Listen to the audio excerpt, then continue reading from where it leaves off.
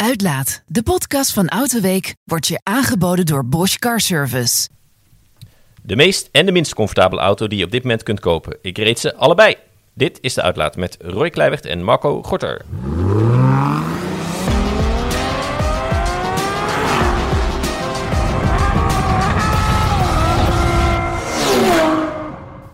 Dag en welkom bij de Uitlaat, de podcast van Autoweek, waarin we je meenemen achter de schermen van de automotorwereld en ons werk. Voordat ik begin, als je een vaste luisteraar bent, vergeet je dan niet te abonneren via je favoriete podcast-app, want dan weet je zeker dat je nooit meer een aflevering mist.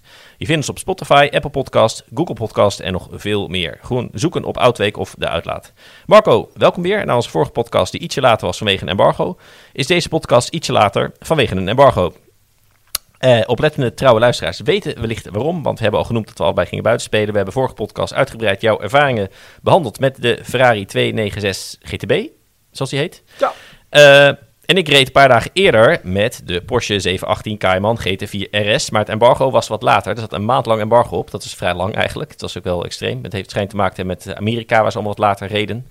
En in de online wereld willen ze iedereen gelijke kansen geven. Dus vandaar. Maar de video staat inmiddels online op autoweek.nl. Als jullie het nog niet hebben gezien, zeker doen. En ik mag het eindelijk over hebben. Ja, ons favoriete onderwerp, hè? Een Porsche met 1 miljard pk, geen turbo's en een enorme picknickbank. Ja, nou, gelukkig hebben we het nog zelden over gehad. Nee, in de podcast. Maar vertel. Nou, misschien wordt het een van de laatste keren, want om maar negatief te eindigen. De GT4 RS was waanzinnig goed. En de reden dat die waanzinnig goed is dat het meteen de laatste GT4 RS ooit is. Oké. In elk geval de laatste RS met alleen de benzinemotor. Want wellicht dat ze in de toekomst ook een RS-label natuurlijk gaan plakken op iets elektrisch of wat dan ook. Zoals ze nu ook met turbo doen. Dat weet ik allemaal niet. Maar het is zeker weten wel de laatste en ook de eerste en de laatste RS op basis van de Cayman, zeg maar. Waar gewoon alleen de benzinemotor in ligt. En vanaf hier gaan we aan de stekker. Ja, want die Mission R is natuurlijk gepresenteerd met 1100 pk, vierwielaandrijving. Ja. En een accupakket wat dan achter de inzittende zit. Ja, wat op zich leuk is en niet in de bodem. Het is voor de zitpositie is dat absoluut. En dat is bij een sportwagen is dat dubbel zo belangrijk dan bij welke andere auto dan ook. Ja. Dus dan is het goed nieuws dat het accupakket niet onder je zit. Want dan krijg je gewoon een beetje een soort strandstoelhouding. Waarbij je een beetje achterovergeleund moet gaan zitten. Omdat je anders met je hoofd tegen het dak zit. Dus dat is goed nieuws. Maar ik op basis van jouw verhaal, wat ik natuurlijk gelezen heb en waar je lyrisch enthousiast bent, heb ik zomaar het vermoeden dat dat toch een klein beetje verloren gaat. Ja. Want alle nadelen van een verbrandingsmotor in een normale auto, trillingen, korte powerband, dat je daar moet schakelen, herrie, dat is allemaal in zo'n sportwagen wat mij betreft ineens een voordeel. Ja. En dat gaat natuurlijk straks wel verloren. Nog even los van het feit dat als je er een beetje een fatsoenlijk actieradius op een circuit mee wil halen, Wat zou een elektrische auto verbruiken als je er echt mee gaat trappen? 50 kilowattuur per 100 kilometer? Ja, dat haal je wel. Je kan ook zeggen met regeneren met remmen dat ze hopen het kunnen terugpakken of zo. Misschien. Ja, maar zo sterk kan een elektromotor niet remmen. Nee. Uiteindelijk valt dat best wel mee. Ja, ze kunnen wel een paar 100 pk nog wat uithalen als ze best doen. Ja, nee, je kan wel een paar 100 pk weer omzetten in energie, maar de daadwerkelijke remwerking daarvan, Ja. die is als je echt op het gaatje gaat op het circuit. Nee, dan heb je ook je schijfremmen nodig, zeg maar. Ja, precies. Ja, dat klopt. Dus een groot deel van je energie ga je dan gewoon in warmte omzetten en een beetje geluid. En dan heb ik toch... nee, ik vrees het ook. Kijk, en ik denk dan van god, toen ik in het vak begon, vond ik al die oud-gedienden, zo'n zeurpiet, die dan zeurden dat ze allemaal terug wilden naar de luchtgekoelde 911 en zo. Terwijl ik reed dan een nieuwe, de 911 en 997 of 991 heb ik de lancering van gedaan. Lekker atmosferisch blok nog. Dan denk ik, wat zeiken die mensen nou? Het ding is toch gewoon geweldig. En dan zit ik nu alleen maar te wanhopen straks als de 718 full electric komt van, vroeger was alles beter. Dan denk ik, ik word ook zo'n oude lul. Weet je, vroeger was niet alles beter. Alleen, wat we wel vaker hebben gezegd, als je een sportwagen hebt, dan ga je er ook mee rijden als een sportwagen. Dat kost heel veel energie. Ja. En die energie is gewoon niet makkelijk terug in een accupakket te stoppen. En ik geloof dat die Mission R kan tot 340 kilowatt snel laden. Nou, dat is natuurlijk fantastisch. Hè? Ja. Dat is echt nog meer dan waar we nu staan. Dat gaat ontzettend rap. Maar wat ik zeg, 50 kilowattuur per 100... Je wil ook niet dat het ding 2 ton weegt. Dus het accupakket zal 70 kilowattuur. Dan ben je dus echt in een half uurtje ben je leeg. Ja. Nee, je bent heel snel leeg. Ja. En dan moet je maar net op een circuit een snellader hebben met 340 kilowatt. Want anders is je trackday heel snel voorbij. Maar dat komt wel, ik denk dat dat wel goed komt. Omdat, kijk, als je ook 718 gaat heten, of wat Cayman gaat heten, die opvolger daarvan, dan zullen ze... die zal heel vroeg zijn, maar op termijn zullen circuits over moeten om voor dat soort auto's te kunnen dingen. Nou, je hebt nu op Zandvoort zit ook een benzinepomp. Nou, dan gaat men daar gewoon een snellader neerzetten. Ja, dus dan heb je gewoon in plaats van 1 benzinepomp die in 5 minuten een auto helemaal vol kan tanken, heb je gewoon 6 of 7 snelladers die met 340 kilowatt... Nou, dan gaan de lichten wel uit, denk ik, in Zandvoort. Ja, nee, dat kan. Nee, maar je zegt 5 minuten, maar met 340 kilowatt. Maar dat houdt hij niet vol. Nou, dat is ook de eerste minuut. De nieuwe Taycan doet het wel heel goed, hè? Die gaat echt gewoon naar 2.6, 2.70. Ze hebben nog een updateje gegeven, dus wie weet. Maar je wil, als je op een circuit gaat rijden, wil je die accu gewoon echt vol. Ja. Want anders dan ben je helemaal snel klaar. Nee, klopt. En die laatste 20%. En die laatste 20% gaan langzaam. Ja. Maar ook die 270 kilowatt, die haalt kan misschien tot aan 50%. Ik weet het niet zeker, dat weet jij beter dan ik. Nou, hij schijnt nu facelift is niet, maar ze hebben nog een soort upgrade, dat hij echt vanaf 0 met koude accu ramt hij hem echt in het tempo vol nu. Dat schijnt wel indrukwekkend. We hadden over gehad of binnenkort maar eens moeten gaan testen. Zo bij een Tesla-lader wat een vreemd merk daar doet. Maar laat ik zeggen, als ik voor één merk wil hopen dat die het goed te regelen, is het wel Porsche. Maar ja, terugkomend op die GT4 RS, het is wel... het zal echt wel een van de laatste zijn. In dat segment de laatste soort. Waarom? Dat Porsche gaat wel door met benzine, maar met de 911. Dat wordt de hill they're gonna die on, zeg maar. En die 718 moet al eerder over. En deze GT4 RS is echt het afscheidscadeautje. Nou ja, ik ben heel benieuwd. Ze hebben natuurlijk eerder gezegd, we gaan er een 4-cilinder in stoppen en Heritage. En dat past helemaal bij Porsche.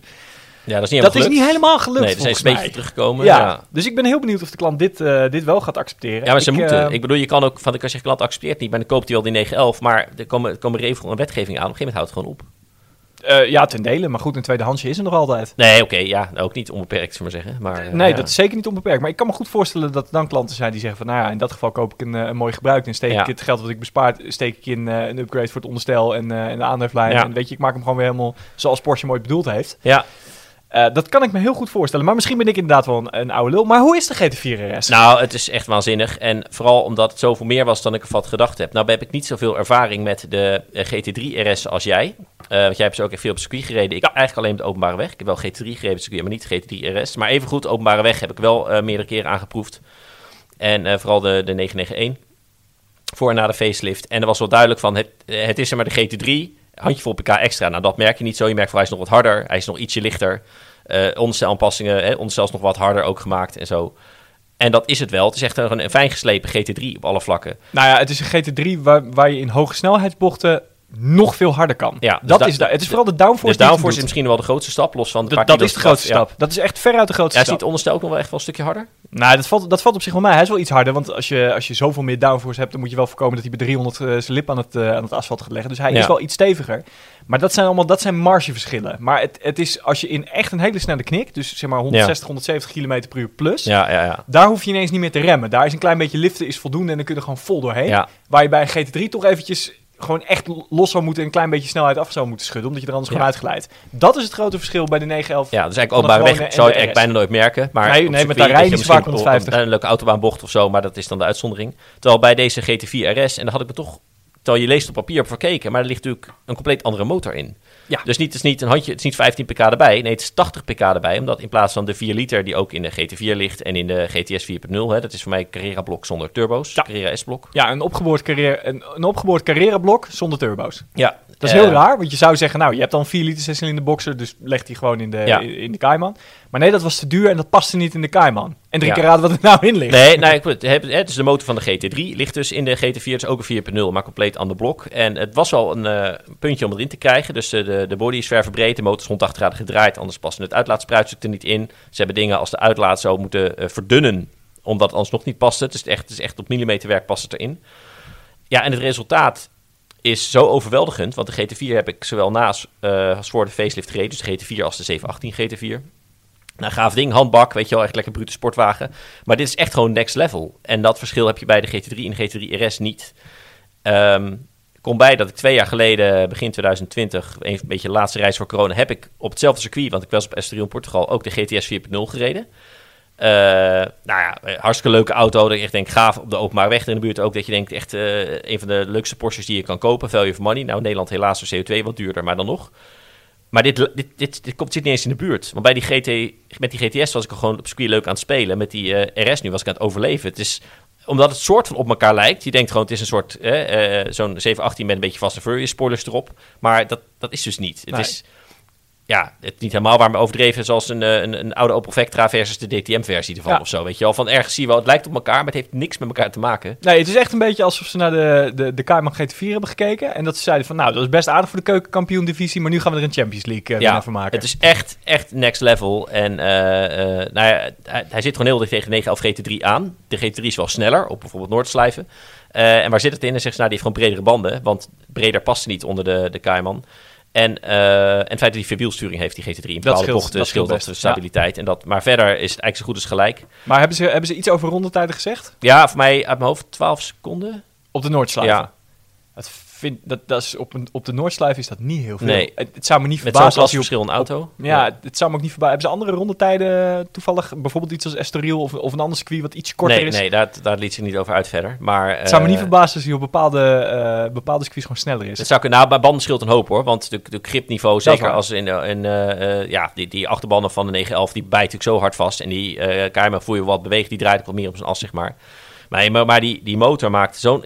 Kijk, ik heb de Lamborghini Huracan STO gereden met zijn V10, dat je echt horendol wordt als je langer dan 2 uur in die auto zit. Deze RS is harder van binnen. Qua geluid. Cool. En dat is echt heel intens. Hij klinkt van binnen ook harder dan van buiten. Maar als je rustig rijdt, niet. Dus als je lang afstand mee moet rijden, gewoon lekker hoge versnelling, lage toeren, dan hou je... Hij is hard en echt stevig hard. Maar als je naar het circuit moet rijden of je lekker naar de Eifel, dan kom je er wel, zeg maar. En die STO die is dreunend ook bij lage toeren. Maar die Cayman is zo goed. Dat pas bij, zeg maar, boven 3.000, 4.000, dan komt hij los en dan vol gas is hij zo hard dat je... Nou ja, ik weet, het mooie was, we hadden vrij veel circuittijd. En er reed 1 GT3 voor me uit met een Porsche-coureur erin. Om de lijn aan te geven, verder niemand. Je hebt als in je treintje rijdt, maar dan of je wordt opgejaagd door hele goede rijders, of je wordt opgehouden door slechte rijders. Dat ken je, is altijd irritant. Maar nu was het alleen maar die Porsche-coureur. En we gingen zeggen, ben je wel eens geweest? Ja, 2 of 3 keer geweest. Ook de laatste keer met Porsche ook. Hij zegt, nou mooi, we doen even nog een verkenningsronde. Gewoon hoe het circuit ook weer loopt. En je hebt een portofoon erin. En dan leg je een beetje de weg uit. En daarna gaan we harder. En dan zegt zal ik stop met praten, want dan versta je me toch niet meer, zegt hij. Nou, dat was een leugen. Want ik verstond hem bij de opwarmronde, verstond ik hem al niet meer na 2 bochten. Omdat boven 3000 toeren was zo'n kabaal dat ik hoorde, je hoort zo'n vaag zo'n stem. Maar ik verstond er werkelijk geen klap van. Dus ik denk, nou, ik ga gewoon kijken hoe die vent rijdt. En hij zei ook, zoals we wel vaker zeggen, van oké, ik kijk of je aanhaakt. Dus als je aanhaakt, ga ik harder. En hij bedoelde vooral, als ik je nog in mijn binnenspiegel zie, ergens in de verte ga ik harder. Dus hij reed gewoon van me weg, zo van, bekijk het maar. Dus het was meteen volle bak. En het kabaal was het meest wennen. Plus het feit dat hij zoveel vermogen over heeft. Dan geef je zeg maar 60% gas. En het voelt dan als bijna vol gas. En dan denk je dat je voet kan ineens nog veel verder naar beneden. Weet je wel. Dus je hebt nog veel meer over. En dan ga je naar hoog toe. Komt er meer vermogen los. En dan ben je de eerste 2-3 ronden even weer aan het wennen aan de snelheid. En daarna kan je dan meer en meer doen. En dan merk je ook hoe hoog het gripniveau is. En hoe goed die instuurt. En ook die versnellingsbak vooral met terugschakelen. Ja, alles is perfect. Ja, dit is echt de PDK, hè? Ja. Zeg maar in die IRS en de GT3, dat lijkt niet op wat in de carrière doet. En dus bij Ferrari heeft hetzelfde gezegd, zeg maar, dat er nog verschil is tussen 488 en de pista, dat de klappen worden gehouden met McLaren. Het is zelfs, denk ik, kan ik me voorstellen hoor, zo heb ik het wel ervaren. Het is echt nog een heel verschil met wat er waarschijnlijk in de GT4 ligt. De huidige Cayman GT4. Ja. Die is ook wel scherp. Nee, want deze bak die komt ook uit de vorige GT3 RS. Ja, dat bedoel ik. En dat dan, is echt, als je naar die flipper kijkt, dan ga je al 3 versnellingen het is alsof je gewoon op je met een gaming chair, als je gewoon een Formule 1 game aan het spelen bent. Het is gewoon bam, bam, bam, bam, terug. Ja, ik denk dat hij daar beter in is nog dan Ferrari. Ja, maar jij hebt nooit de Special Editions gereden, hè, van Ferrari. Dat is waar. Want die zijn nog harder, hoor. Dat is waar. En dat geldt voor McLaren ook, want daar is de meest heftige versnellingsbak die ik ooit reed, was dit in de 675 LT. Ja, die heb ik wel gereden. En dat is inderdaad ook... Porsche en McLaren, dat zijn echt de 2 beste dubbelkoppelingsbakken die ik ooit heb gereden. Dat je echt denkt, het is gewoon als je denkt aan terugschakelen en dat weet die bak. En opnieuw, en voor mij geldt Ferrari daarbij dan in de pista vorm en in de F12 TDF ooit gereden. Dat gaat ook zo, alleen nog wat met meer kabaal, zeg maar. Ja, het is gewoon puur racewagen. En het geluid ook dat je bij 7000 wil je opschakelen en dan kan hij nog naar... En dan zit je maar op 7, weet je wel. Dus heb je nog 2000 toeren over. En ja, je gaat... Ik zit zelf nu te lachen terwijl ik het vertel. Maar ook in die auto ga je zo hard lachen op een gegeven moment. Iedere keer als je boven die 7000 komt. Ja, en dit is... Ik zeg ook in mijn video, ik gun iedereen die wat met dit soort auto's heeft, dat hij minimaal 1 keer zou kunnen proberen. En je kan wel eens bij Blekemolen gewoon in 911 rijden. Maar GT3's hebben ze nooit gedaan, helaas. Nou ja, daar is natuurlijk ook een goede reden voor. Ja, maar goed, Ferraris hebben ze wel gedaan. Hè? En ook McLaren's op een gegeven moment. Dus het is... Die auto's kunnen, ja, als je de prijs omhoog genoeg doet, weet je wel. Maar het zou echt het ultieme verjaardagscadeau zijn voor iemand. Ook kost dan 500-600 euro. Kan je 3 rondjes in de GT3 of zo. Of in zo'n GT4 RS. Het is echt fantastisch. Er waren in Nederland toen ik reed een maand geleden al 60 besteld. Ongereden, ongealles. Dus bizar, hè? Dat zullen nu al dubbele zijn. Voor slechts, ik geloof vanaf prijs 235.000 euro. Wijzigpakketje erop, 280.000 euro voor een Cayman. Maar niemand die hem besteld heeft zal teleurgesteld zijn. Dat weet nee. Dat is het ook. Het is een Cayman, maar ja, het is ook geen Cayman. Nee, als je uitstapt, dan denk je, hoe kan deze auto zo klein zijn? Het voelt echt alsof je een of andere grote cup-auto zit. Of zo'n McLaren 7. Nee, die is niet atmosferisch, maar je snapt het, hè? In Aventador. Het voelt zo overweldigend intens. En dan stap je uit en het is een heel klein autootje. En denk je, ja, onvoorstelbaar, man. Dus wanneer staat hij bij jou op de oprit? Ja, maar eerst een beetje geld winnen, zeg maar. Of eerst moet de bitcoin nog even een keer 100, zeg maar. Dan kunnen we eens kijken. Maar daar komt een hamvraag. Zou ik deze lief hebben nog GT3? Ja, ik denk het niet. Nee, hè? Toch niet, hè? Nee. Als ik dan wil ik ook wel... Het dik in de GT3 is gewoon wat bruut. Laat ik zo zeggen, GT3 klinkt ook beter van buiten. Dat zou ik niet uitmaken, want ik zit erin. En dat kon ik heel goed horen, omdat natuurlijk als je aan een pit stond, dan reed je eerst de GT3 langs met de instructeur en dan de GT4 met de journalist erin, de RS.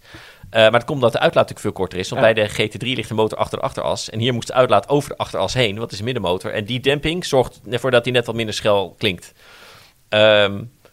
Maar dat vind ik zo even. Ik ben helemaal lyrisch over de auto, zou hem zelf kopen. Nee, doe maar GT3. En denk, ja, dat klinkt zo flauw, hè. Maar goed, dat heb ik bij de Cayman ook, hè. Er zijn heel veel mensen die liever de Cayman hebben dan een 911. Maar ik niet. En dat is smaak. Er is niks mis met de Cayman, maar ik vind zo'n 911 gewoon, Ik weet nog dat ik ooit... dat was de allereerste keer dat ik 911 mocht rijden. Dat was een 991.1, dus voor de facelift. En toen hadden we het wel gedaan, die auto, ja. En toen hadden wij daar een keertje een gesprek over 911 en Cayman. Dat de Cayman eigenlijk een betere auto is, want de motor ligt op de juiste plek, et cetera, et cetera. En toen liepen we naar de garage, de deur ging open, toen zag je die 911 staan en toen zei je, ja, maar fuck die Cayman, dit is toch wat je wil? Ja. En ik snap het wel. Ik heb zelf de Cayman was de eerste sportwagen die ik deed voor Autoweek, dus die heeft gewoon een warm plekje in mijn hart. Maar ik moet zeggen dat ik vind deze RS, ik vind hem een beetje te veel. En dan met name die hapjes en die foutjes en die zwanennekspoiler. Ik weet dat het werkt. Porsche doet het er niet op voor de show. Dat is omdat zo'n zwanennekspoiler beter werkt. Ja. Maar ik vind het niet mooi. Dus als ik een klein voorstel mag doen, een GT4 RS Touring. Nee, maar RS past niet bij Touring. Dat kan niet. Nee, dat weet ik. Dat kan niet. En het verschil is wel... dat ben ik helemaal met je eens in het algemeen. Dus bij de GT3, bij de 911 heb ik daarom liever de GT3 dan de RS. Ook vanwege de looks. Nou is de huidige GT3 al wel behoorlijk uitgebouwd, zeg maar. Ja, dan zou ik ook liever de Touring hebben. Maar bij de GT4 rijdt de RS door die motor zoveel anders dan de gewone tussen haakjes GT4... dat ik altijd voor de RS zou gaan bij die keuze. Terwijl, dat is dus het verschil. Bij de 911 ligt dezelfde motor er eigenlijk in. Ja. Dus heb ik aan de GT3 genoeg. Maar bij de Cayman niet. Dan wil ik echt de RS. Oké. Omdat die motor is... het is zo geweldig om dat te rijden. Ander probleem waarom ik hem niet zou willen en de GT3 wel... op de openbare weg in over Portugal was eigenlijk geen klap aan. Nee, maar die RS. Hij was namelijk veel te snel voor die wegen daar. Het was wat smal. En toen heb ik dus met de GTS 4.0 met 400 pk had ik plezier. En op dezelfde wegen met die RS, gewoon precies dezelfde weg gereden. Ik denk, ja, ik kan helemaal niks. Nee, maar ik kan 20% gas geven, ik moet opschakelen met 3000 toeren. Het wordt leuk als je het idee hebt dat je 70% uit een auto haalt. Ja. Dan heb je het idee, ik ben lekker aan het rijden. Maar als je weet dat je maar 30 of 40% uit de auto haalt, dan is er vaak gewoon eigenlijk niet zo gek veel aan. Terwijl ik het zeg, denk ik, ja, maar met die 296 deed ik ja, maar dat is zo met Ferrari. Die voelt al leuker beladen. Hij stuurt zo direct, weet je wel. Dan zeg ik wel eens, de MX-5 is van rijstrook wisselen, voelt al leuk. Ja, nee, ja, dat is absoluut waar. En dat is in de GT4 RS niet.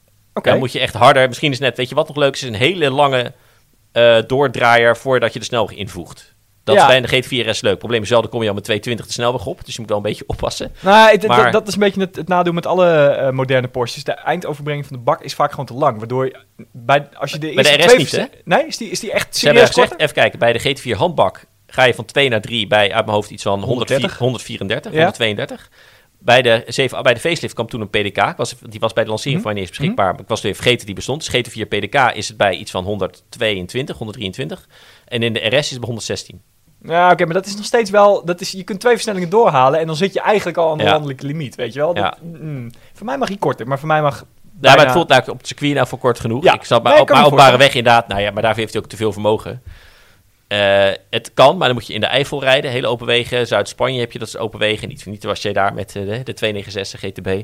Daar kan het. Maar hij is ook heel hard. Ik bedoel, de dempingstand hard-zacht is eigenlijk harder, nog harder. En die nog hardere stand, openbare weg heb je echt niks aan. Nou, maar bij bijna alle GT Porsche, dat zeggen ze ook. Die is echt als je op een circuit bent en dan ook nog een heel bepaald circuit. Want Noordslijven. Noordslijven rondetijden worden bijna altijd bij Porsche GT modellen zei ooit, die rijdt natuurlijk zo'n beetje alle auto's waarin hij mag rijden als het uitkomt. Dus hij is niet heel merkentrouw, zullen we maar zeggen. En die heeft... die rijdt nu, ik weet niet, rijdt hij nu Audi, geloof ik? Maar goed, die heeft natuurlijk Seat gereden en BMW en de TCR, weet ik maar wat. Maar die reed op een gegeven moment reed hij ook Nissan GTR in de 24 uur van Noordslijven. Ja. En toen had Nissan er ook meegenomen bij de 16e GTR facelift. Dat ding is natuurlijk zo gedaan. Dus reden we ook vanaf Nederland naar de Eifel. Dan heb je zo'n Nissan Nismo Center. En daar uitleggen rondom de Eifel lekker rijden. En Tom Coronel was daarbij. Nou, ik bedoel, iemand met hoop energie, zeg maar, een hoop blijheid. Die kan het wel leuk uitleggen, ja. En die video is ook leuk om terug te kijken. En dan rijdt hij van mij mee, vertelt natuurlijk over zijn raceauto. Maar zegt hij ook, de straatauto die hij nu rijdt, en dat was niet de Nismo, hè, was de gewone Zaaks GTR, die is harder qua onderstel dan mijn racewagen op de Noordslijf. Want die Noordslijf is zo bobbelig. Die kan niet zo hard zijn als dit. En dat vond ik toch wel grappig. Ja, nee, maar dat is vaak zo. Het is niet voor niets dat Ferrari zo'n bumpy road mode Fantastisch. heeft. En dat werkt inderdaad geniaal. Ja. Het is ook, het was het nadeel dat je bij die 296 elke keer dat je van rijstand wisselt. En dat wil je bij zo'n intro, want je wil al die standen proberen. Ja, gaat hij weer uit. Gaat hij automatisch Ja. naar de default setting. Ja. En die is gewoon echt te hard. Ja. Dat je denkt, zelfs op relatief goed asfalt in Spanje heb ik liever die bumpy road mode. Omdat het gewoon... Als je dan over een hobbel gaat, halverwege de bocht, dan heb je iets minder het idee dat die auto heel erg in beweging komt. En bij Porsche heb ik precies hetzelfde, maar dan omgekeerd, want die begint altijd in de zachte stand. Ja, en wat ik dan wel het verschil vind, dat bijvoorbeeld Ferraris, is dat die doen met de motor, vind ik, de emotie daarin, heeft die STO ook wel hoor, trouwens, die Lamborghini, is dat die zijn bij lagere snelheden ook wel leuk, omdat die motor zo leeft, ook bij lage toeren. Terwijl, ja, in die KMG GT4 moet je dus doorhalen voordat die echt super vet wordt, maar dat is moeilijker, Maar dat minder is vaak. leuk. Want dan weet je gewoon één keer deze dat rit klopt. krijg ik de beloning. Ja, dat klopt. Maar in een Ferrari 812 is dat ook met die V12. Maar die is ook al leuk als je gewoon een beetje boap, dan leeft dat al. En die Porsche niet. En datzelfde vind ik ook bij McLaren's. Die zijn iets als een 675 LT 720S. Die zijn zo snel dat er vaak geen klap aan is. Ik bedoel, ga op een Nederlandse dijkweg ermee rijden. Ja, dat is gewoon niet leuk of zo. Nou, je komt niet boven de 4. Nee. Dat is zeker weten waar. Terwijl in een Ferrari 812 is zelfs een dijkweg al leuk. Want het... Ja, maar dat Het is ook wel leeft echt... meer. Die motor, en dat heb ik ook in de Ferrari 296 video heb ik gezegd. Als ik terugdenk aan die paar uurtjes die ik met die auto heb gereden, dan krijg ik nog steeds gewoon tranen in mijn ogen. Dat meen ik echt. Ik was gewoon ontroerd hoe meeslepend dat is. En dat is echt de buitencategorie. Dat heb ik zelfs niet met die V10 van Lamborghini. En dat Nee, maar die V10 is nu, ik bedoel, geweldig, maar dat is nog niet van close. Maar die V12 van Ferrari, dat is echt iets, dat doet iets met je. Ja. Dat als je daar gevoelig voor bent, dan is dat alsof iemand zegt, neem de Mona Lisa maar mee en hang hem maar een maandje in je huis. Ja. Dat. Nee, het is echt, ik heb ook tranen in mijn ogen, echt. Ja. En het bestaat ook echt. Maar dat heb ik ook met die 6-cilinder van Porsche niet. Dat vind ik fantastisch. Ja. Dat is gewoon easily per cilinder de beste motor ooit. Ja, vind ik Want ook. hij heeft er maar 6. Ja. Maar het klinkt als 20, Ja. zo mooi. Het klinkt echt als een race. Je zit gewoon naar een Porsche Cup race. Zo, dat is ook echt hoe het voelt. Maar die V12, dat is de buitencategorie waar dat nooit zijn meer iets over komt. inmiddels zal het bekende lezer wel duidelijk zijn. Dat zijn voor ons de 2 motoren eigenlijk. Ja, Waarbij ik wil zeggen, en we hebben ze allemaal gehad op onze to-drive lijstjes. Carrera GT, Lexus LFA. Ik wil graag je lenen van Weet je een dat luisteraar. de Carrera GT nog nooit op de to-drive list heeft gestaan? Jawel, Steven heeft er genoemd. Ja, Stefan, maar daar was ik niet bij. Nee, oké. Dan telt het niet. maar wel, hij noemde hem. Dacht, die heeft hem.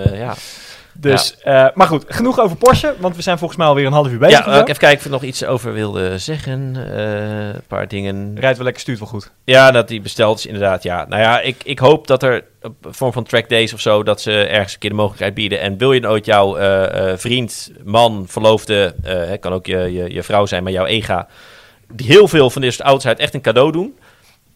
Hoe duur het ook lijkt, als je echt een duur cadeau geeft, het is maar 3 rondjes in zo'n ding, zal het voor die persoon het waard zijn. Zeg maar. Dat denk ik ook wel. Dat wil ik wel sterker denken. nog, ik denk het beste wat je kan doen is heel goed zoeken naar wat er precies wordt aangeboden. Want bijvoorbeeld een blekenmolen, het is heel leuk om te doen hoor. Als je gewoon een keertje op een circuit wil rijden en zo. Voor mensen die nooit gedaan hebben, fantastisch. Heel leuk cadeau, maar je rijdt altijd in een treintje. En als jij dan die petrolhead bent die het ook echt kan, dan word je opgehouden door de mensen die daar een keertje voor de lol, weet je wel. En hoe gek het ook klinkt, dan is het eigenlijk nog erger dat je het wel hebt gedaan, maar niet goed hebt kunnen doen dan wanneer je het nooit had gedaan. Ja. Dus zoek dan naar een rijschool. En ik denk dat je daarvoor naar het buitenland zou moeten, naar misschien wel Engeland. Ik denk dat ze daar over het algemeen wat meer die mindset hebben. Dat je bijvoorbeeld met een instructeur naast je kan zitten, met een setje extra pedalen, die gewoon zegt, oké, je doet wat ik zeg wanneer ik het zeg, maar dan gaan we ook alles eruit halen. Ja. En als je als een koekwuis keer gaat, dan trek je gewoon aan de remmen en zijn klaar. Die Vlaamse jongen, die doet het op zolder, biedt het wel aan. Weet je nou, Bastiaan?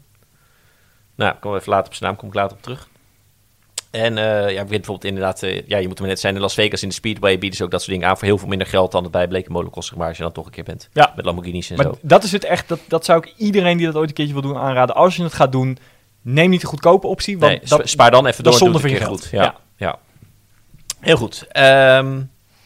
Dan kon ik even bijkomen, want hoe hard de kamer ook was, vorige week was mijn andere introductie, namelijk van de Citroën C5X. En dat is zo'n beetje de meest softe auto die ik echt in hele lange tijd heb gereden. Is het nou de C5X of de C5 Cross? Nee, X. X, oké. Ja, nee, Cross van Toyota. Oké. En Citroën die zegt X. Oké. Ze zijn echt all the way gegaan. En ik ben niet een hele grote kenner van het Citroën verleden, behalve dat ik weet, ze zijn lekker extravagant altijd geweest. Dat is deze C5X wel, alleen al het design en wat het is. Want zoals ik in het verhaal schreef, je kan op de website zoeken op model bij ons. Je wil een SUV of je kan ook zoeken op carrosserie, zeg maar. Ja, waar moet je die C5X indelen? Nou ja, ik zag dat onze Jan Renting, die de basis van Carbase en de man die zeg maar alles weet van auto's en wat er in Nederland te koop is, die heeft hem ingedeeld als een hatchback.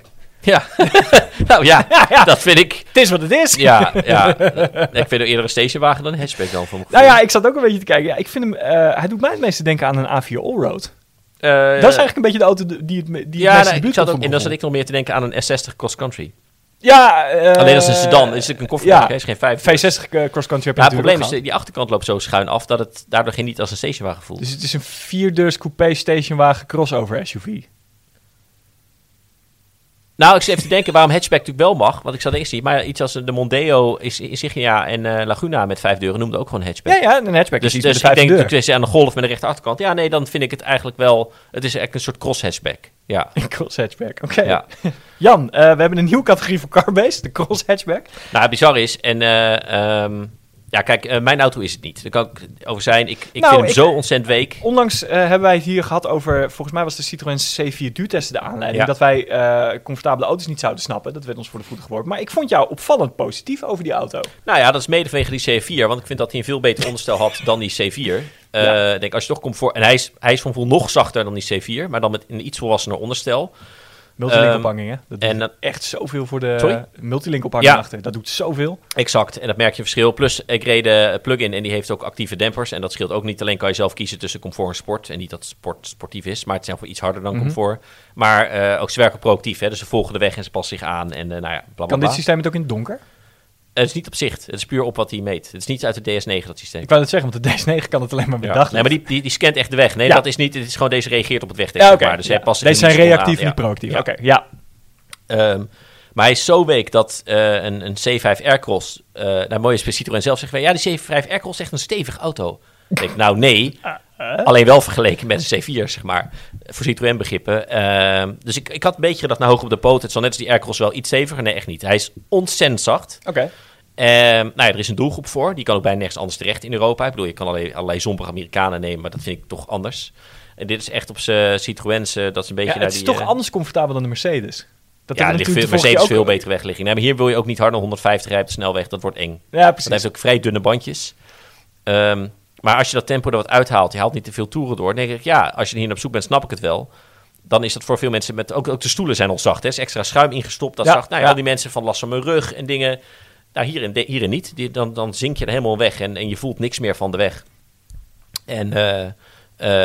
Kijk, en hij heeft geen goede wegligging. Bij bochten al snel gaat, zeker op de comfortstand, gaat een bocht dat je denkt, oh, onderstuur, weet je wel, dat je naar de buitenkant zeilt.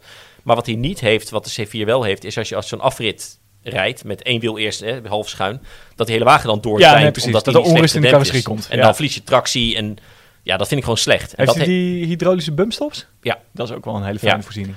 Maar dat heeft hij dus niet en dat maakt hem veel beter dan een C4. En denk, nou, in zijn segment, als je dan een comfortabele grote auto zoekt, dan is dit top. En is hij ook comfortabeler dan bijvoorbeeld een Skoda Superb of een Skoda Kodiaq, wat ook niet bepaald harde auto's zijn. Ja, en er is een doelgroep voor. Ja, ik ben die doelgroep niet, maar ik kan dat dan wel loskoppelen van mijn eigen, wat ik privé van die auto vind. En gewoon hoe die bedoeld is en hoe het is uitgewerkt. Aandrijflijn? Ik reed de plug-in, dat is denk ik de beste. Omdat 225? Omdat hij heel veel koppel heeft bij lage toeren. En dat is natuurlijk heel comfortabel. Ga je doorhalen in bochten, dan weet hij het soms helemaal niet. Maar daar staat ook de auto niet naar. Nee, terwijl met die 130 pk, nou ja, in de C4 vond ik het niks eigenlijk. Of in de C4 zei ik, hij mist eigenlijk zo'n mild hybrid koppelboost onderin. Nou, dat heeft die plug-in dus precies wel. Dat past bij de auto. Je komt altijd soepel, kom je van je plek. Weet je, heeft altijd, als je net even een beetje gas geeft, heeft hij een koppelboostje onderin. Ja, ga je echt kickdown doen en schakelt op, dan gaat hij loeien en dat is het niet. Maar net als het probleem is bij de Prius, die had te weinig vermogen, waardoor dat vaak nodig was in de C4 of in de C5X. Ja, als je 0 tot 100 sprint doet, of je moet echt een keer hard invoeren op de snelweg en verder doe je dat nooit. Nee, maar je rijdt hem op het vermogen wat je makkelijk haalt. Ja, vind ik ook. En ik vind hem niet extreem duur. Net boven de €40.000. Ik bedoel, een beetje dikke Tiguan, is ook al 50 en zo. Ik denk, nou ja, hij is heel ruim achterin, heb je een hoop auto voor je geld. Ik denk dat een gemiddelde Citroën-liefhebber dat hij daar heel erg blij mee zal zijn. Nou, dat is mooi. Ik moet hem niet. Ja. Nee, maar dat is ook goed. Dus en het is, ook als ik comment zo lees, wel weer extravagant Citroën, maar dan goed gelukt. Zeg maar, ik denk wel dat hier een doelgroep voor is. Ja, dat denk ik ook wel. Ik vind de aandrijflijnen van Stellantis vind ik niet zo overtuigend. Het is vaak inderdaad dat je denkt op papier 225 pk, maar eigenlijk gebruik je er maar 100 van die elektromotor. Want als het veel meer wordt dan dat, dan moet het systeem gaan rekenen en nadenken. En dan gaat het gewoon niet met de verfijning die je bij andere merken wel krijgt. Nee, dat is ook niet het sterkste punt. Alleen, ik denk dat mensen vaak rustig rijden. Meer dan in maar dan is het goed. of zo. Dan is het helemaal goed. Als jij zegt van, nou ja, ik heb niet zo'n haast en ik hoef nooit hard te rijden. En ik wil een comfortabele auto. Ik kan me dat goed voorstellen. Ja. Ik weet, volgens mij heb ik dat vorige keer ook verteld naar aanleiding van het Citroën verhaal. Dat ik ben ooit echt jaloers geweest op collega Nick de Boer, die een test had van de laatste C5 met die 2.7 V6 HDI. Oh ja. Weet je, dat is heerlijk. En dat ging ook niet hard, want de V6 diesel klonk heel dik. Maar in de praktijk, het ding ging van 0 naar 100 in 9 seconden, denk ik, of zo. Dus hij was echt niet heel snel. Nee, het is op snelweg lekker. Maar het is inderdaad lekker, makkelijk beschikbaar vermogen. Het tokkelt allemaal rustig voort. En als je dan geen haast hebt, en dat was ook echt een auto voor Nick de Boer. Ja. Weet je wel, ik heb geen haast. Ja, maar terwijl Nick die rijdt wel door, hè? Ja, hij rijdt door, maar dat is gewoon... Alleen, hij rijdt zonder haast door, zeg maar. Ja, precies, hij rijdt wel harder dan zeg maar de toegestaande limiet. En ik wil niet zeggen dat Nick altijd met 160 over de snelweg gaat. Maar weet je, hij rijdt ook niet netjes... Ja, precies. Hij rijdt ook niet netjes 100. Alleen het boeit hem niet zoveel of hij er 10 seconden over doet om op de tempo te komen of 30. Het is gewoon, weet je, het komt zoals het komt. Het moet vooral niet te veel herrie maken. En dan is zo'n Citroën, denk ik, heerlijke keuze. Ja, nou, ik heb vooral het idee dat er... als jij, zeg maar, lekker een ruime, comfortabele auto wilt, voor niet altijd... Er is ook niet zoveel heel veel keus, zeg maar. Die Hyundai's zijn niet heel hard, maar dat vind ik toch wat meer auto's zonder karakter. Ja, en zijn ook iets als een Santa Fe of zo zou je nog kunnen kopen, weet je, als je veel ruimte zoekt. Maar dat vind ik ja, niet maar als je dan, hetzelfde. en zeker de plug-in hybrides van Kia en Hyundai, die zijn wel echt behoorlijk zwaarlijvig en derhalve ook wel hard geveerd. Dus dat is op slecht wegdek, kan ik me even voorstellen zonder dat ik hem gereden heb, hoor. Maar op basis van wat jij me vertelt, is die C5X dan gewoon fijner. Als je veel door drempelrijke gebieden moet, dan is een auto die makkelijk over drempels gaat. We hebben nu een zijsprongetje. We hebben een Mercedes C-klasse plug-in hybride, Estate.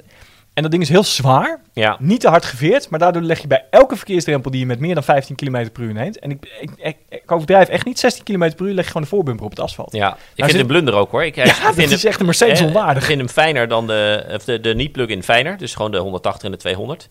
Maar die hebben het ook al. Ja, maar dat vind ik niks voor Mercedes. Nee, ik vind ook dat niet. vind ik een fout. Ja, en ik kan me voorstellen dat als je in een drempelrijk gebied woont, dat zo'n C5 een auto is waar je gewoon echt een hele fijne auto aan hebt voor jouw situatie. Ja, drempels pakt hij dus. Weet je wat hij ook goed pakt? Die slecht zichtbare harde richels die je in het buitenvak hebt. Dat je een drempel onderweg hebt die de kleur van het asfalt heeft. Oh ja, en dat je op het allerlaatste moment denkt, shit! Ja, of je zegt niet geen shit, dan ga je passagiers gaan door het dak met een hoofd, want die letten iets minder op, weet je wel. Die pakt hij echt... Weinig auto's gehad, opnieuw behalve Amerikaanse SUV's, zet je Ford Explorers en Ford Everest en dat soort dingen. Ja, dat is makkelijk met ballonbanden. Maar Europese auto's zijn er weinig die dit... dat is het voordeel van die hydraulische bumstops. Ja, die dat goed pakken. En hij is qua softheid gelijk met de C6, maar dan je hebt meer wat veerweg, want hij is wat hoger en zo. Ja. Dus, nee, ik ben heel benieuwd. We gaan hem binnenkort in Autoweek, komt hij in een vergelijkende test. Ja, wat gaan we tegenover zetten? Wat is nou leuk? Dat weet ik nog niet, want ik weet dat ze hem hebben, maar ik weet nog niet wat voor motor. Ja. Want het maakt natuurlijk nogal uit, want je kunt hem volgens mij ook gewoon met een PureTech 130 krijgen. Ja, dan is het even iets anders. Kijk, als ze die plug-in hebben, ja, wat zou je er tegenover zetten? Wat ik al zei, ik heb een beetje het allroad gevoel. Misschien wel een V60. Heb je die? De V60 ja, dat is wel heel veel Country. duurder, denk ik. Ik zit denk aan de Skoda Superb. Ja, maar die heb je natuurlijk wel. Skoda Superb heb je als plug-in. Maar die is weer niet opgehaald. Nou, maar zoiets inderdaad. Ja, maar zo hoog is hij ook weer niet, hè? Dat is dus het punt. Hij is opgehoogd, maar niet veel, zeg maar. Hij is opgehoogd, maar niet heel veel meer dan wanneer... V60 past een beetje op carrosserie, maar directe concurrenten denken inderdaad misschien een Superb is of zelfs de mix toch een beetje op de Insignia's van deze wereld. Je hebt ook nog, heb je die Insignia Country Tour? Nee, die heb je niet meer. Voor mij is die niet meer, nee. Dat was ook wel aardig geweest. Dat was inderdaad nog wel een leuke van Peugeotje nog ooit zo'n hok van de vorige. Ja, met de 508 RXH. Dat was een dieselhybride. Wat ik overigens, zijsprongetje terug naar die C300 plug-in die we hebben rijden. Het ding rijdt 100 kilometer elektrisch. Wat echt top is, want dat betekent dat je in de praktijk bijna alles elektrisch kan doen. Maar Mercedes had ooit een diesel plug-in hybride. Ja. En ik zat te denken, dat zou eigenlijk... Nog, van de E-klasse is hij er nog steeds. Hij is er nog steeds. Ja. Maar dat zou eigenlijk voor deze C-klasse zou het ideaal zijn. Dat je die lange stuk op de snelweg gewoon met zo'n pruttelend 200 CDI-blokje kan doen. Want die rijden dan echt 1 op 18, 1 op 20. Onder die omstandigheden. En alles waarbij een diesel gewoon echt vervuilend is, kun je dan elektrisch doen. Ja. Zou eigenlijk een geniaal concept zijn. Maar goed. Ja. Diesel wordt eng, hè, zeg maar. Ja. Oké, dan gaan we even naar wat reacties van mensen. Want er kwamen wat aardig wat mails binnen naar aanleiding van de vorige podcast. Zo, ik kreeg een mailtje van Roderick Hertog. En die meldde voor mij terecht dat we natuurlijk de Chevrolet SSR bedoelden toen we HHR zeiden. Heb je HHR gezegd? Ja. Oh nee, dat was dat rare hatchback retro ding. Ja. Een soort Chrysler PT Cruiser-achtig ding. Nee, ik bedoelde de SSR, die pick-up sportversie. Dus dat klopt. Dus dank voor de correctie, Roderick. En hij stelt verder voor, hij zegt, ja, is het niet leuk om een keer met wat agenten te praten over hun auto's? Want V70 naar Mondeo ST en Golf R. Ja, op zich een leuk idee, maar zeker dat is ook niet heel lastig te regelen dat je zegt, we bellen ze even. Soms kan je dat via PR insteken en zo, maar dat soort repo's is een beetje... Mijn ervaring is dat agenten daar heel graag over praten, maar niet on the record. Nee, precies. Dan moet je wachten tot ze met pensioen zijn. Wij worden nog wel eens staande gehouden, want we rijden natuurlijk nog wel eens in opvallende auto's. Een paar maanden geleden reed ik in een Bentley Continental GT op Engelse platen op de Zuidas. Heen en weer, zodat de fotograaf wat foto's kon maken van de rijdende auto. En daar stonden 2 agenten te posten. En bij de 6e keer dat ik voorbij kwam, dachten ze... Goh, we gaan toch eens vragen wat die jongen hier eigenlijk aan het doen is. Op buitenlandse platen. En dat overkomt ons wel vaker. En als je dan met die gasten praat... Nou, dit waren echt twee liefhebbers, die vonden het leuk. En hou jij mijn pistool even vast, dan kan ik er even in gaan zitten. Ja, echt gewoon letterlijk, weet je wel. Ja, lachen, ja. Dus dat was wel leuk. En dan willen ze ook echt graag praten van... Nou, ik heb zelf deze auto. Die gozer had een E92 coupé. En voor zijn dienstauto, daar wil hij dan best over praten... Maar als ik hem zou vragen, joh, wil je dat ze met naam en toenaam met je foto in het blad? Mogen ze ook niet. Ze mogen het niet, maar ze willen het ook niet. Nee. Dat is niet iets... Daar zitten ze gewoon niet op te wachten. Dus dat leuk zijn idee. liefhebbers. Ik heb het een keer gehad toen ik, gewoon 2010 of zo, een keer een tuning special gedaan met echt hele dikke getunede hatchbacks. Om in zo'n 400 pk Golf en voor mij een 450 pk Seat Leon met camber uit een cartoon gewoon, zo schuin van die wielen. En stond ook in middle of nowhere en dan kan politie ook even kijken, want het waren wel de auto's dat je denkt, die worden in poedersuiker betaald, zeg maar.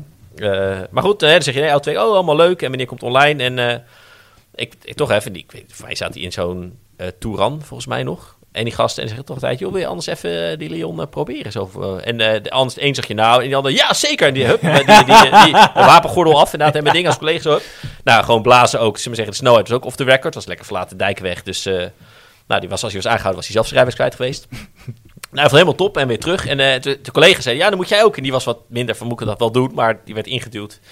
En die ook een keertje heen en weer lekker 0 tot 100 in 4 seconden en zo. En toen moesten ze weg. We hebben een oproep, moesten weg. En dan zat hij ook echt van die Touran, zo'n beweging van, ik kom er niet vooruit met mijn diesel. Dat was echt leuk, echt. Maar het zijn vaak liefhebbers. En wat jij zegt, bij fotografie komen ze vaak even buurt.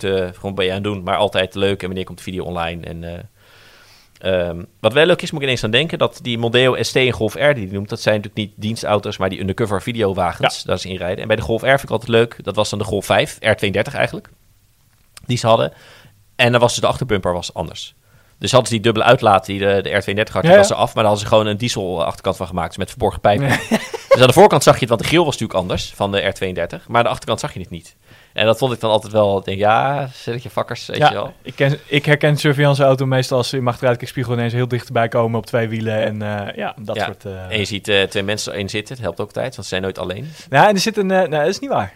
Nee. Een vriend van mij, toen reed ik mee. Maar er is iemand buiten dienst, zeg maar. Want als een dienst zijn ze altijd 2 mensen. Ja, dat klopt. Maar hij was buiten dienst. Maar dat betekent niet dat hij niet staan Nee, dat mag. Nee, dus dat was wel een gesprekje met...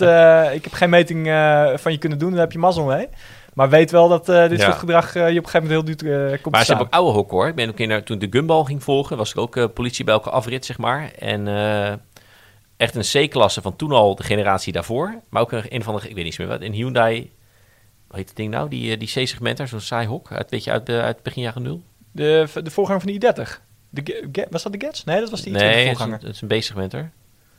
Ja. De Almera, volgens mij, kan dat? Nee, de Almera was een Nissan. Maar die bedoel ik dan, sorry. En dan daar had je een hatchback variant er ook van? Ja? Ja, die. Oké. En dat was dan, die zag ik ook niet aankomen, weet je wel. Zo bij tankstation, denk ik, je moet toch oppassen. Want dat is echt, ze hebben een paar hele foute van die oude hokken hadden ze erbij zitten. Nou ja, er is een tijd geweest dat je inderdaad wist, Seat Leon van de eerste generatie, daar moest je heel erg mee oppassen. C-klasses, Mondeo ST, Focus Sedan hadden ze ook, weet je wel. En ik ben ook nog te rekenen C63. En toen kwam ik terug uit de Eifel van een fotoshoot. En toen ergens, Midden-Nederland, lekker 10 uur 's avonds, lekker doorrijden. Mocht je nog 130, het mag toch steeds een avond, zeg maar. En toen kwam ik een GT3 RS tegen, een 991. En die haalde ik een beetje in met lage toeren, zo een beetje opzij kijken. En die vent keek me aan en die laat zich wat zakken en die ging vol gas weg. Nou, toch leuk uit, toch even kijken. Dus ik gaf 2 seconden vol gas. En toen zag ik dat er een golf aanhaakte. En ik zag niet meer donker dan de golf. En ik ging direct in de ankers, want als ik iets verdacht vond, was het de golf die dat ding was. En ik dacht, ik ben benieuwd of ik die GT3 RS later nog ergens langs de kant zie staan. Maar ik heb ze allebei niet meer teruggezien, dus dat scheelt. Even goed, dank voor de suggestie, Roderick. Dan een mail van Hilco. Hij zegt, ik geniet erg van de podcast. Nou, dat is fijn. Hij heeft veel BMW's gereden en hij denkt nu aan een F30. Dat is de vorige 3-serie. Ja. Maar hij vreest een beetje de brandstofprijzen. Dus hij vraagt zich af of hij al elektrisch moet. Ja, ik denk dan als jij een 3-serie kan betalen, misschien moet je dan nog maar even gewoon benzine blijven rijden. Want als je, ik bedoel, Ik denk, als ik zo ver mag zijn om een algemeen geldig advies te geven, als jij je auto ziet als een manier om van A naar B te komen, je hebt de mogelijkheid om thuis elektrisch te kunnen laden en je budget is toereikend voor iets anders dan zeg maar een Twizy of een eerste generatie Leaf, zou ik lekker elektrisch gaan rijden. Want als het niet nu al naar je toe komt, dan komt het op zeer korte termijn wel een keertje naar je toe. Maar als je je auto buiten vervoersmiddel ook ziet als een genotsmiddel, hobby mag wat kosten, toch? Dan kan je zeggen, en nu kan het nog. Dus je moet toch over. Misschien moet je die laatste 5 jaar nog even zo'n fijne 3-serie pakken. Ja, waarom niet? Alleen, met een F30... Ik ben persoonlijk niet zo heel wild van die 4-cilinder. Ik bedoel, het is prima. Maar als je er dan echt voor gaat, dan moet je eigenlijk gelijk weer voor de dikste, de 340. Ja. Dat is een heerlijke auto. Niet dat er verder iets mis is met een 328, hoor. Ik vind dat echt wel... Ik snap wat je bedoelt met die motor, maar ik vind het evengoed wel een hele fijne auto. Het is een hele fijne auto. Maar voor mij zou het echt... Ja, dat zou niet een overweging zijn. Het is of de dikste of niet. Maar goed, ik kan me voorstellen dat er ook mensen die zeggen... Ja, maar ik geniet gewoon van het interieur en de manier waarop ik in zit en het onderstel. Dan zijn die 4 cilinders prima. Doe wel goed je huiswerk. Want ze zijn lang niet allemaal vrij van problemen. Zeker de diesels niet. Maar ook de benzinemotoren, die hebben wel wat onhebbelijkheden. Dus zorg ervoor dat je er eentje hebt waar gewoon aantoonbaar onderhoud in is gepleegd. Want daar zijn ze echt gevoelig voor. Hetzelfde geldt voor de automaat. Zorg dat die netjes geflushed is eens in dezelfde tijd. Ja, en dan is het gewoon, wat ik tegen iedereen zeg, BMW rijden is BMW betalen. Ja. Want anders hoef je het niet te doen. Maar goed, hij heeft BMW. Nee, daarom heeft duidelijk genoeg. Ik zou ook als ik hem was dan nog 1 keer doorgaan. De i4 is nog wat nieuw. En dan kan je, als je de F30 naar, of een jaar of 4 of zo inruilt, dan kan je eens kijken naar een gebruikte i4 misschien. En dan, en de restwaarde, of de inruilwaarde. Dat zit wel goed. Die ding gaat heel Europa door, weet je wel. Ik denk dat je daar niet, als je nu voor een F30 gaat, dan is de grootste hap is wel geweest. Ja. En dan denk ik ook, nogmaals, als het niet alleen je vervoermiddel, maar ook je genotsmiddel is, dan mag het wat kosten, toch? Ja. Dus ik zou nog even wachten in jouw geval. Maar dat, wat Marco goed zegt, dat wisselt per persoon. Dan de mail van Robert-Jan Steenbergen. Die toch even over Citroën begint. En dat zal zijn vanwege de C4 de vorige keer. Hij heeft zelf een Mazda CX-30. Maar hij komt uit het Citroën gezin. En hij stelt voor dat we ook zo'n DNA-aflevering gaan maken van wat we deden met BMW. Naar aanleiding van onze Citroën-verhalen. Het lijkt ook een beetje wat we hebben gedaan met de C5X. Maar goed, zou het meer in het verleden kunnen duiken. Wat denk je, al genoeg behandeld? Of de volgende keer een keer pakken? Ik denk dat we het best een keertje kunnen doen. Ik denk dat Citroën het voordeel heeft dat voorwielaandrijving, dat is hun heritage. Dus wat dat betreft is de tijd gewoon heel erg naar ze toegekomen.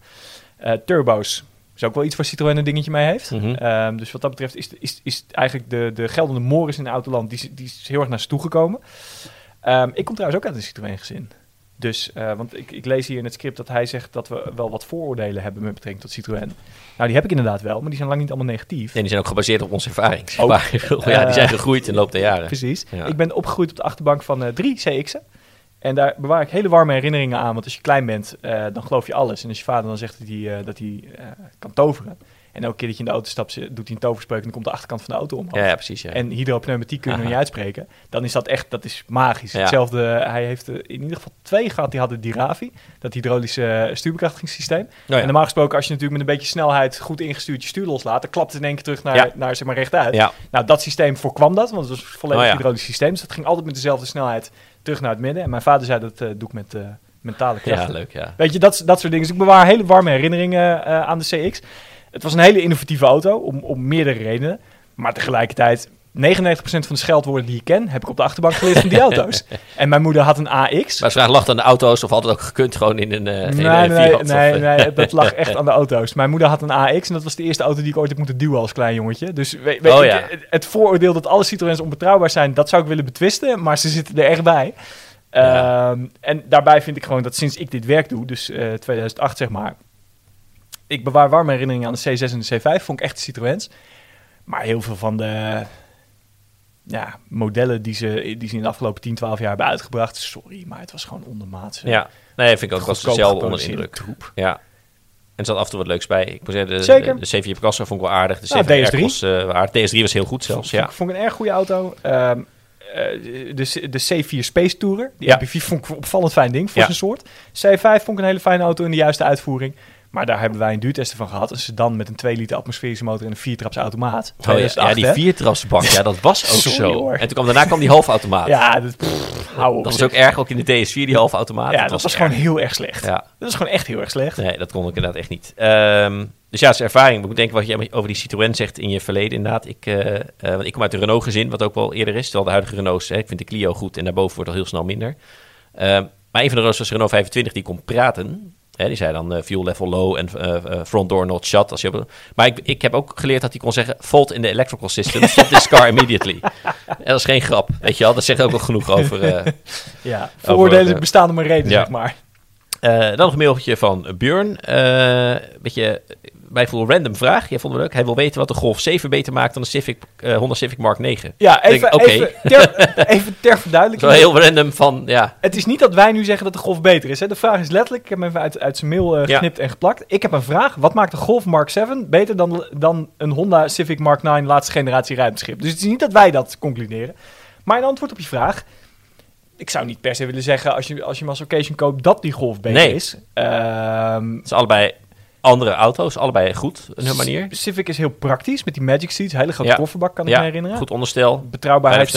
Betrouwbaarheidscijfers weet ik niet uit mijn hoofd, maar ik kan me voorstellen dat hij het daar ook wel wat beter doet dan de Golf. We hadden een duurtester van die generatie met een 2x2 diesel. Dat ding reed gewoon echt lachend 1 op 22. Ja, dat was echt bizar was dat. Ja. Geniaal zuinig. Ja. En hij was nog best krachtig ook. Ik vind het ontzettend lelijk. Ja, oké, maar dat is nog iets subjectiefs. Ja. Daar zou ik niet over oordelen. Tegelijkertijd, de benzinemotoren die waren echt onder de maat. Het was nog een atmosferische 1.4 en 1.8. En dan moest je echt, zeg maar, tussen 6.000 en 7.000 zat er vermogen in. En daaronder had je gewoon helemaal niks. Een soort budget VTEC. Ja, nee, het was echt VTEC Kixenio. Maar dan kwam er niet heel veel, zeg maar. Dus voor zover de automaat leverbaar waren, dat was ook zo'n CVT-ding, weet je. Dat was heel erg meh. Zitpositie... Dat moest je passen, want de benzinetank zat natuurlijk in verband met Magic Seats onder de voorstoelen. Ja. Dus als je lang was, dan zat je met je hoofd tegen het dak. Dus dat moet je ook maar net passen. Infotainment systeem was een drama. Echt, dat was gewoon heel erg slecht. En het onderstel was wel lekker sportief, maar ook dat ding had meen ik het torsias. En over slecht asfalt kan ik me herinneren dat hij erg begon te dribbelen.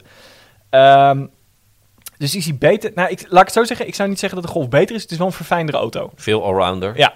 En die voelt gewoon moderner. Golf 7 is wel echt een hele goede Golf. Ja. Nou scheelt daar wel ook, afhankelijk van de motoruitvoering, of je een torsias had of een multilink ophang. Vanaf 150 pk. Ja, en die multilink was wel beduidend beter. Maar die EP4'tjes 130 pk waren zeker niet slecht. Die won even goed multitests. Ruim, comfortabel, maar toch goede wegligging. Ergonomie top, multimedia top. Alles wat bij de Golf 8 misging, zeg maar. Ja, nee, het is echt waar. Echt hele goede allrounders, zeg maar. Ja, zeker. Alleen wat ik zei, ik ken de betrouwbaarheidscijfers van de Civic niet uit mijn hoofd. Maar van de Golf weet ik wel, ook daar moet je even goed je huiswerk doen. Ja. Er zitten er zitten motoren tussen die gewoon keurig doen wat van een moderne turbomotor met directe inspuiting verwacht wordt. En die hebben nou eenmaal bepaalde onhebbelijkheden. Ja. Maar er zitten er ook tussen waar je echt behoorlijk op kan leeglopen. Ja. Dus doe goed je huiswerk. En dat zul je met een Honda in de regel minder hebben. Ik vind het eigenlijk heel makkelijk, want deze vind je rijplezier heel belangrijk. Dan moet je voor de Civic gaan en wil je gewoon lekker een allrounder topper dan de Golf. Ja, weet je, dat is, maakt het eigenlijk vrij makkelijk kiezen. Dus. Oké, nou, tot over de lezerspost. Heb je zelf dit soort vragen en zo, schroom niet om even te mailen. Kan naar podcast@autoweek.nl. Of via onze social als je wil, winkels zoals ook wel te vinden. Gaan we door naar onze rubrieken. Even kijken, hoe zit het met de tijd? Ja, het gaat hard. Kunnen we die nog net even doen? Heb je, met als we over Citroën hebben, loopt altijd uit de hand. Ja. Gaan we naar de to-drive list. Jij noemde het vorige keer de Passat W8, wat een leuke was. Ik ga deze keer voor de Audi R8 met V8 en handbak. Dus de eerste generatie? Ja. En het gaat me een beetje om die V8, want ik heb hem alleen met 10-cilinder gereden. Zowel de eerste als de tweede generatie. Nou, de tweede generatie is alleen met V10, maar die eerste ook. Maar het gaat me eigenlijk meer om de handbak, omdat die hebben niet gereden, want al die dingen hadden natuurlijk S-Tronic. Eerst met de halve automaat. Eerst Airtronic. Dat is die halve automaat. Ja, Airtronic, dat bedoelde ik. Eerst die halve automaten bij de facelift. Oh, ik heb ik hem wel voor de facelift gereden, want ik heb die Airtronic nog wel gereden. Een keertje een kort blokje om. Ik dacht eerst alleen na de facelift. Maar goed, dus met de Airtronic heb ik gereden, met de S-Tronic heb ik gereden, maar niet met de handbak, want geen persdemo werd daarmee uitgerust in Nederland helaas. Jammer, ja. Bij de introductie ook niet. Maar ik begreep bijvoorbeeld van de Engelse bladen dat die handbak, die verscheen in allerlei lijstjes samen met de 911 handbak en de Honda Civic Type R handbak met beste handbak ooit. Heb ik hem meerdere keren zien langskomen. Dat ik denk, dan wil ik die wel een keer proberen. Ja, en dat is zo'n Lamborghini opengewerkt schakelpatroon, toch? Ja. Echt zo'n aluminium... gaaf. Alleen die pook is mij door Nederlander ontworpen toen. Ik ben even vergeten wie ook weer. Wat doe jij? Ik ontwerp poker. Nou, de pook van de R8 was wel een mooi kunststukje. Ja, nee, maar ik weet even niet meer. Moet ik even, maar alleen de pook of ook het schakelpatroon? Nee, voor mij echt de pookknop. Oké. Ik zoek het even op. Terwijl vertel jij even ondertussen wat je ervan denkt. En ik weet nog dat... ik heb ooit een heel klein blokje omgedaan met de eerste generatie Audi R8. En het leuke daarvan was dat hij eigenlijk helemaal niet reed als een Audi. Want nee, totaal niet, klopt. Het ding had geen regulier quattro met torsendifferentieel, maar een viscosiesysteem. En dat is eigenlijk een soort slushbox, waarbij pas heel erg nadat een van de assen grip verliest, gaat de kracht naar de andere assen. Naar de andere as, sorry. En in tegenstelling tot de meeste Audi's is de achteras de primair aangedreven as. Dus dat was echt, als je heel veel gas gaf in de bocht, dan begon die achteras enorm te vegen. En dan ergens tegen de tijd dat je denkt, nou, het zou nu wel fijn zijn als de voorwielen wat gaan doen. Dan gingen ze ook pas wat doen. In tegenstelling tot bij de meeste Audi's, waarbij je denkt, het zou fijn zijn als de vooras nog even zou wachten met ingrepen. Nee, klopt. Maar het heeft ook, verondersteld natuurlijk, die Gallardo-basis had ook niks te maken met wat Audi verder. Nee, helemaal niks. Misschien zat er vertaald logootje op of een knopje van de ruitverstelling wat uit andere Audi's kwam. Nou ja, verder, dus eigenlijk de beste Audi is een Lamborghini. Ja. Ja, nou, ik vind dat is de vraag natuurlijk op een gegeven moment. Is niet waar. Als je over Audi's hebt in het algemeen. De beste Audi is een Porsche. Want ik denk dat de e-tron GT, dat is momenteel de beste Audi, denk ik, die je kan kopen. Nou, ik vind de RS6 ook. De RS6 vind ik wel. Dat leuk wel. Ik heb de RS6 onlangs voor GTO een verhaal gemaakt tegen Alpina. Ik vind de huidige RS6 de beste RS6 ooit. Ja, de beste Audi RS ooit. En dan uitzondering zijn de dingen RS4? als Met die 4x2? En het sportdifferentieel? Nee, die huidige RS6 vind ik meer Audi RS. Ja? Ja. Want hij is zo snel en het is point and go en super luxe. Dat is wat Audi RS moet zijn. Ze hebben het veel meer omarmd, vind ik, in plaats van heel geforceerd van het te proberen te werken of zo. Ik vind dat ook de uitstraling is super. De RS6 vind ik meer RS dan RS4. Gewoon de RS6 is de ultieme power station. Okay. En ik vind de huidige goed gelukt, dus dat vind ik ook dat ben ik helemaal met je. En de RS e-tron is als auto misschien iets leuk om te rijden, maar als Audi RS, wat dat altijd geweest is, vind ik de huidige RS6... Oké. Ja. Oké. Ja, hij staat zeker in de top 3. Want die V8, die motor is top, maar het is ook wel weer koning onderstuur, zeg maar. Ja, maar dat was wel de eerste Audi RS waarbij dan moet je de versie hebben na de facelift met sportdifferentieel. Mm-hmm. En daar kon je echt door het onderstuur heen ploegen. Je moest wel echt even zeg maar, toegewijd het gas erop houden. Met de nieuwe RS6 lukt dat beter, vind ik, met die V6. Ja, omdat hij 1 miljoen miljard pk heeft. Ja, oké. Maar hij heeft net zoveel vermogen als de V8. Oh, sorry, de RS6. Ik dacht de RS4. Ik dacht dat je RS6. Ja, okay. Die V8 is leuker, maar qua onderstel vind ik die huidige RS4 beter dan die met V8. Maar goed, terug naar de R8, anders lopen wij Anyway, ik heb volgens Ivo van Hulten. Oh ja, die dus... die laat bij Opels naar Mazda's gaan, precies, ja. En die heeft dus inderdaad bepaalde onderdelen mogen doen bij de R8. Hij had een designer boven zich, maar de pook kwam van zijn hand. Nou. Dus dat is wel leuk. Van zijn hand naar die van Roy Kluijweg. Ja, en daar is die V10 ook voor mij met handbak daarna leefbaar geweest. Dat meen ik toch wel. Zou kunnen. Voor mij wel. Maar wat zeldzamer. En ik ga een keer proberen wat hem dan... Ik hoor van de mensen die er verstand van hebben dat de V8 eigenlijk de betere auto is om te rijden. Dat heb ik ook wel begrepen, ja, in die tijd. Ja. Dus ook dat, wat lichter en zo. Ja. En die combinatie dan van en betere auto om te rijden en met de handbak, denk ik, wil ik wel eens proberen. Dus als je als lezer hebt staan, meld je even, dan kunnen we een kopje om. Ik ken wel iemand die een... Dus nu toe valt het beduidend tegen trouwens. Het aantal ik heb het wel bij de CLK DTM AMG gehad, maar dan verwachten mensen alweer meteen de 2 pagina's artikel van Autoweek. Ja, ik denk, nee, dat... Stefan ziet me aankomen iedere keer als ik hier een auto noem van dat ik even een spretje in de Autoweek wil. Zo werkt het helaas even kijken, de R8 5.2 FC, is ook met handbak geweest. Ja, dus. Nou leuk. Mag ook. Dan tegenvallen. Ik noemde vorige week de Auris Hybrid Sports. Ik weet niet hoe die... Touring Sports, inderdaad. Wat leuk verhaal was dat. Deze week jouw beurt. Welke auto viel tegen? De Volkswagen Polo van de 5e generatie. Dus niet de huidige, maar zijn voorganger. 2009, 2010 zeg maar. Dat vond ik echt een zaaddodend, grijs, saai, ongeïnspireerd, gemakzuchtig, kaal, treurig, sober en depressief ding. En heb je het alleen over 60 pk MPI instapper? Nee. Of even, als je de verdubbelaar inzet en voor de Blue Motion ging, dan was het echt gewoon wachten op de dood, zeg maar. Ja, die Blue Motion daarvoor vond ik erger. Vorige generatie. Nou, maar toen was het in ieder geval innovatief. Maar dit was echt, hoe krijgen we dit ding 14% bijtelling MRB vrij? Maar dat je dat... Nee, want die regelgeving kwam pas nadat die auto er al was. Ja, van zijn voorganger. Nee. Maar die Blue Motion... Toen die kwam, was net de regelgeving bekend. Dus hij was er. Maar die is nog aangepast, zodat hij net onder die... wat was het? 90 gram? 95 gram? Ik weet het niet meer. Nee, want toen bij de onthulling was hij al... Want ik heb de introductie gedaan. En toen hebben ze alle andere journalisten moeten uitleggen dat hij heel belastbaar... Ik heb toen al voorspeld bij de onthulling... Dit wordt de best verkochte auto van 2010. Want hij voldoet als enige een beetje aan de regelgeving. En andere journalisten moesten dat allemaal gaan uitleggen in de intro. Dacht ik, shit, daar gaat mijn primeur... Want ik was de enige die dat door had. En het enige was, je had ook die... Punto Evo, die had toen een 4-cilinder in plaats van 3-cilinder. Die haalde het ook. Maar het verschil is, die zat precies op 1 gram. En die Polo zat er ver onder. Dus die moest meer offers maken. Terwijl voor de Fiscus maakte niet uit. Weet je, 95 of 95. Hoe dan? Die Polo zat op 89 of zo.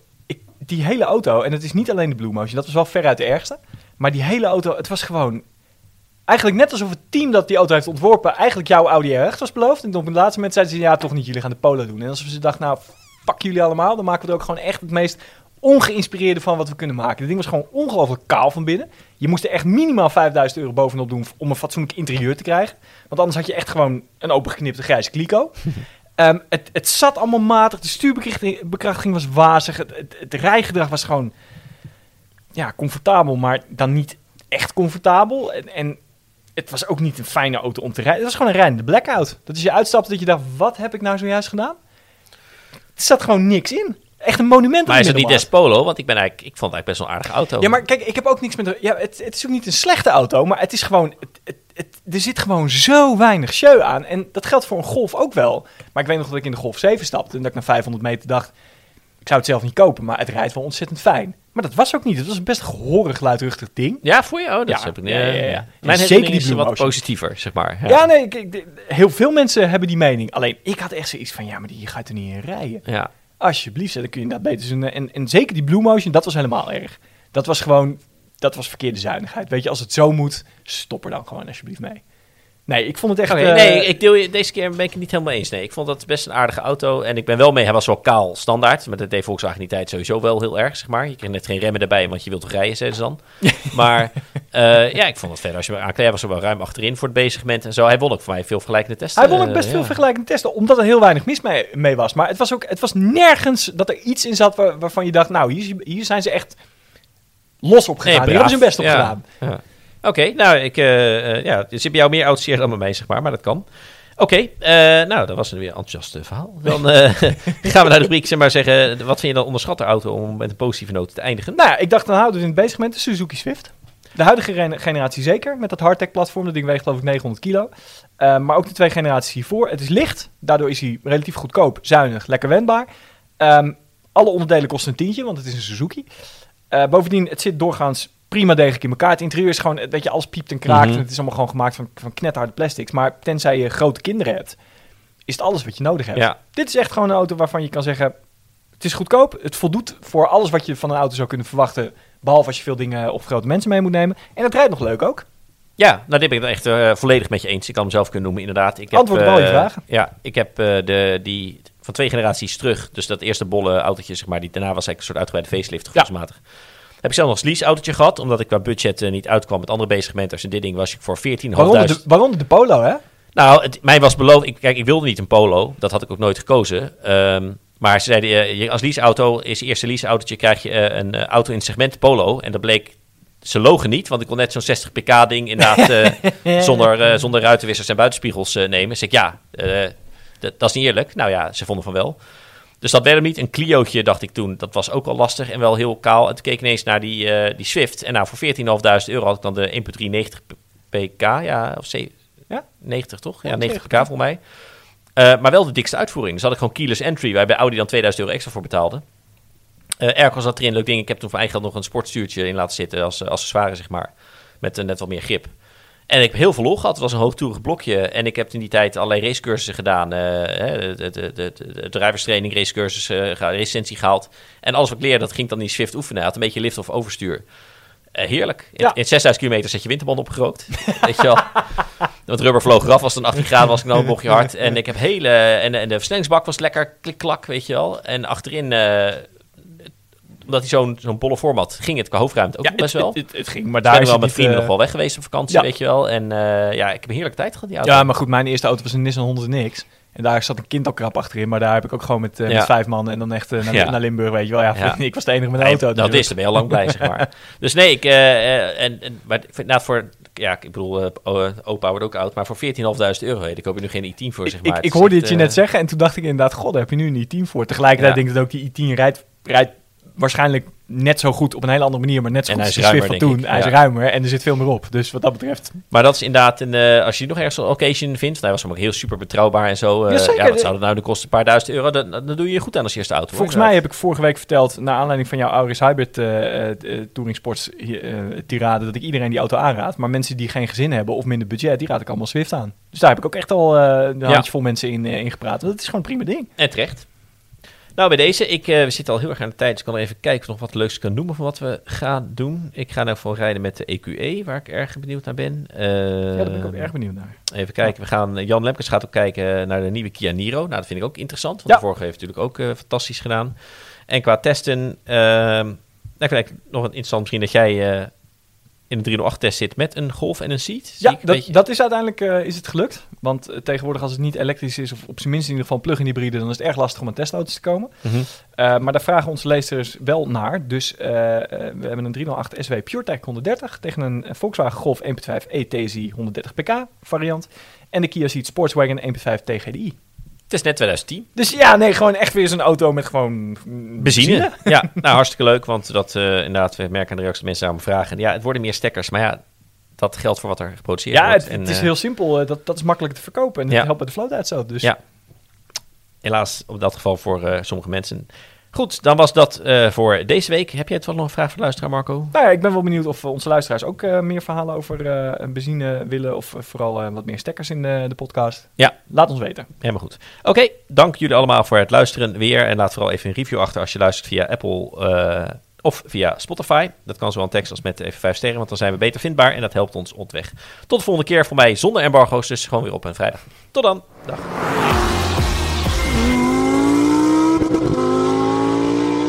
Uitlaat, de podcast van Autoweek, wordt je aangeboden door Bosch Car Service. Met meer dan 425 vestigingen zit er altijd een betrouwbaar autobedrijf bij je in de buurt.